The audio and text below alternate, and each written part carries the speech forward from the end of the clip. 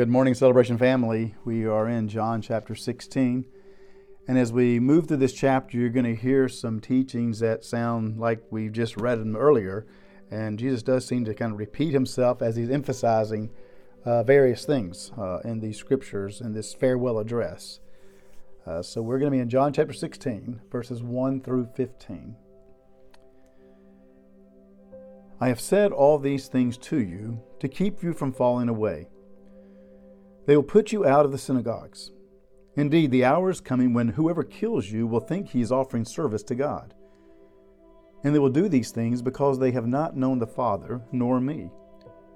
But I have said these things to you that when their hour comes, you may remember that I told them to you. I did not say these things to you from the beginning because I was with you.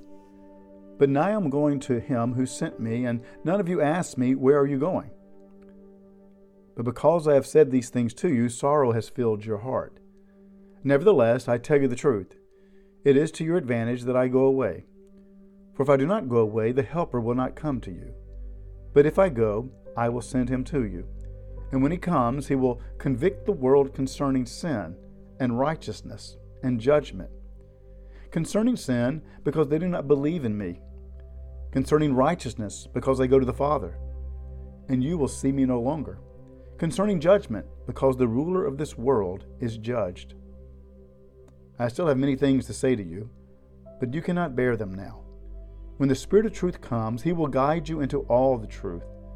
For he will not speak on his own authority, but whatever he hears he will speak, and he will declare to you the things that are to come. He will glorify me, for he will take what is mine and declare it to you. All that the Father has is mine. Therefore I said that he will take what is mine and declare it to you. Have you ever been flying in an airplane when the pilot comes on the intercom and states, buckle up, bumpy ride ahead? You know, when they say we'll have some turbulence up ahead? In his last private moments with his disciples, Jesus repeats some earlier teachings, but he also makes clear that his disciples will have some turbulence ahead. Those remaining faithful to him will face persecution, as we mentioned yesterday, and some will even be killed. With this challenging news, Jesus also shares again that his departure will make way for the coming of the Spirit. Therefore, while the disciples may worry that they will be left alone after Jesus leaves, Jesus emphasizes that the Spirit will come and fulfill the ministry he had started. In other words, while those who had Jesus crucified may think that they've won, that the Jesus movement has been squelched, the Holy Spirit will bring judgment on them. In addition, this gift, this coming Spirit, will bolster the believers by guiding them in the ways of Christ and giving them understanding for what the future holds. You see, we live in the day of the Spirit. The presence of Christ through the one who is Helper, Counselor, and Guide. We pick back up in that reading in the 16th chapter of John's Gospel and listen to the directness of Jesus speaking to his disciples and to us. Nevertheless, I tell you the truth. It is to your advantage that I go away. For if I do not go away, the Helper will not come to you. But if I go, I will send him to you.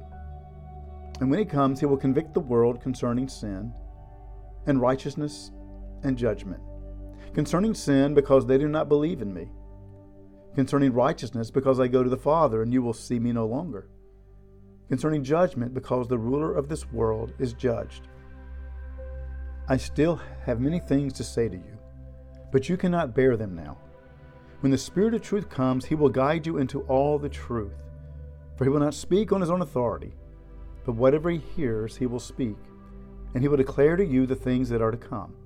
He will glorify me, for he will take what is mine and declare it to you.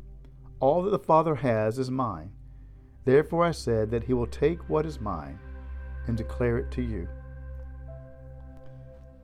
Well, Lord, as we face the turbulence of each day, as we move into the bumpy times ahead, may we be reminded that you are with us. You have sent your Holy Spirit to be your presence, to speak and to declare the things that you have said, that our lives may hear, that our lives may put into practice, that our lives may reflect those teachings in that way of life, and through that you may be glorified. And so as we move into the turbulence, help us to hold tightly, knowing that the Spirit is there to guide us and even to hold us when we need to be held. And through those times, grow us deeper in our faith,